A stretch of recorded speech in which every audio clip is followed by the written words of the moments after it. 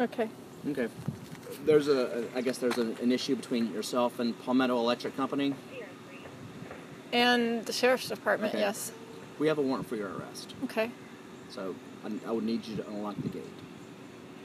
We'll have to climb over the gate. To do what? You're under arrest for the warrant.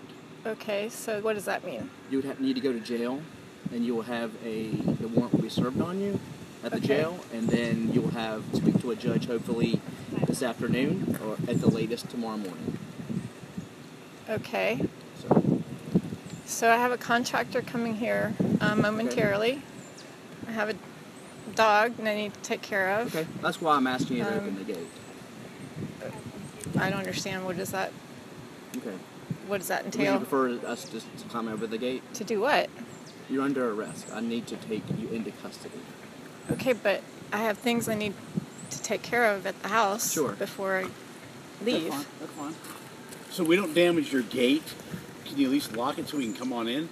So if not, we're just going to walk. We're just going to climb on over it.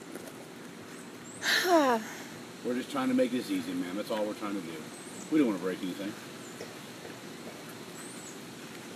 You gonna lock it for us?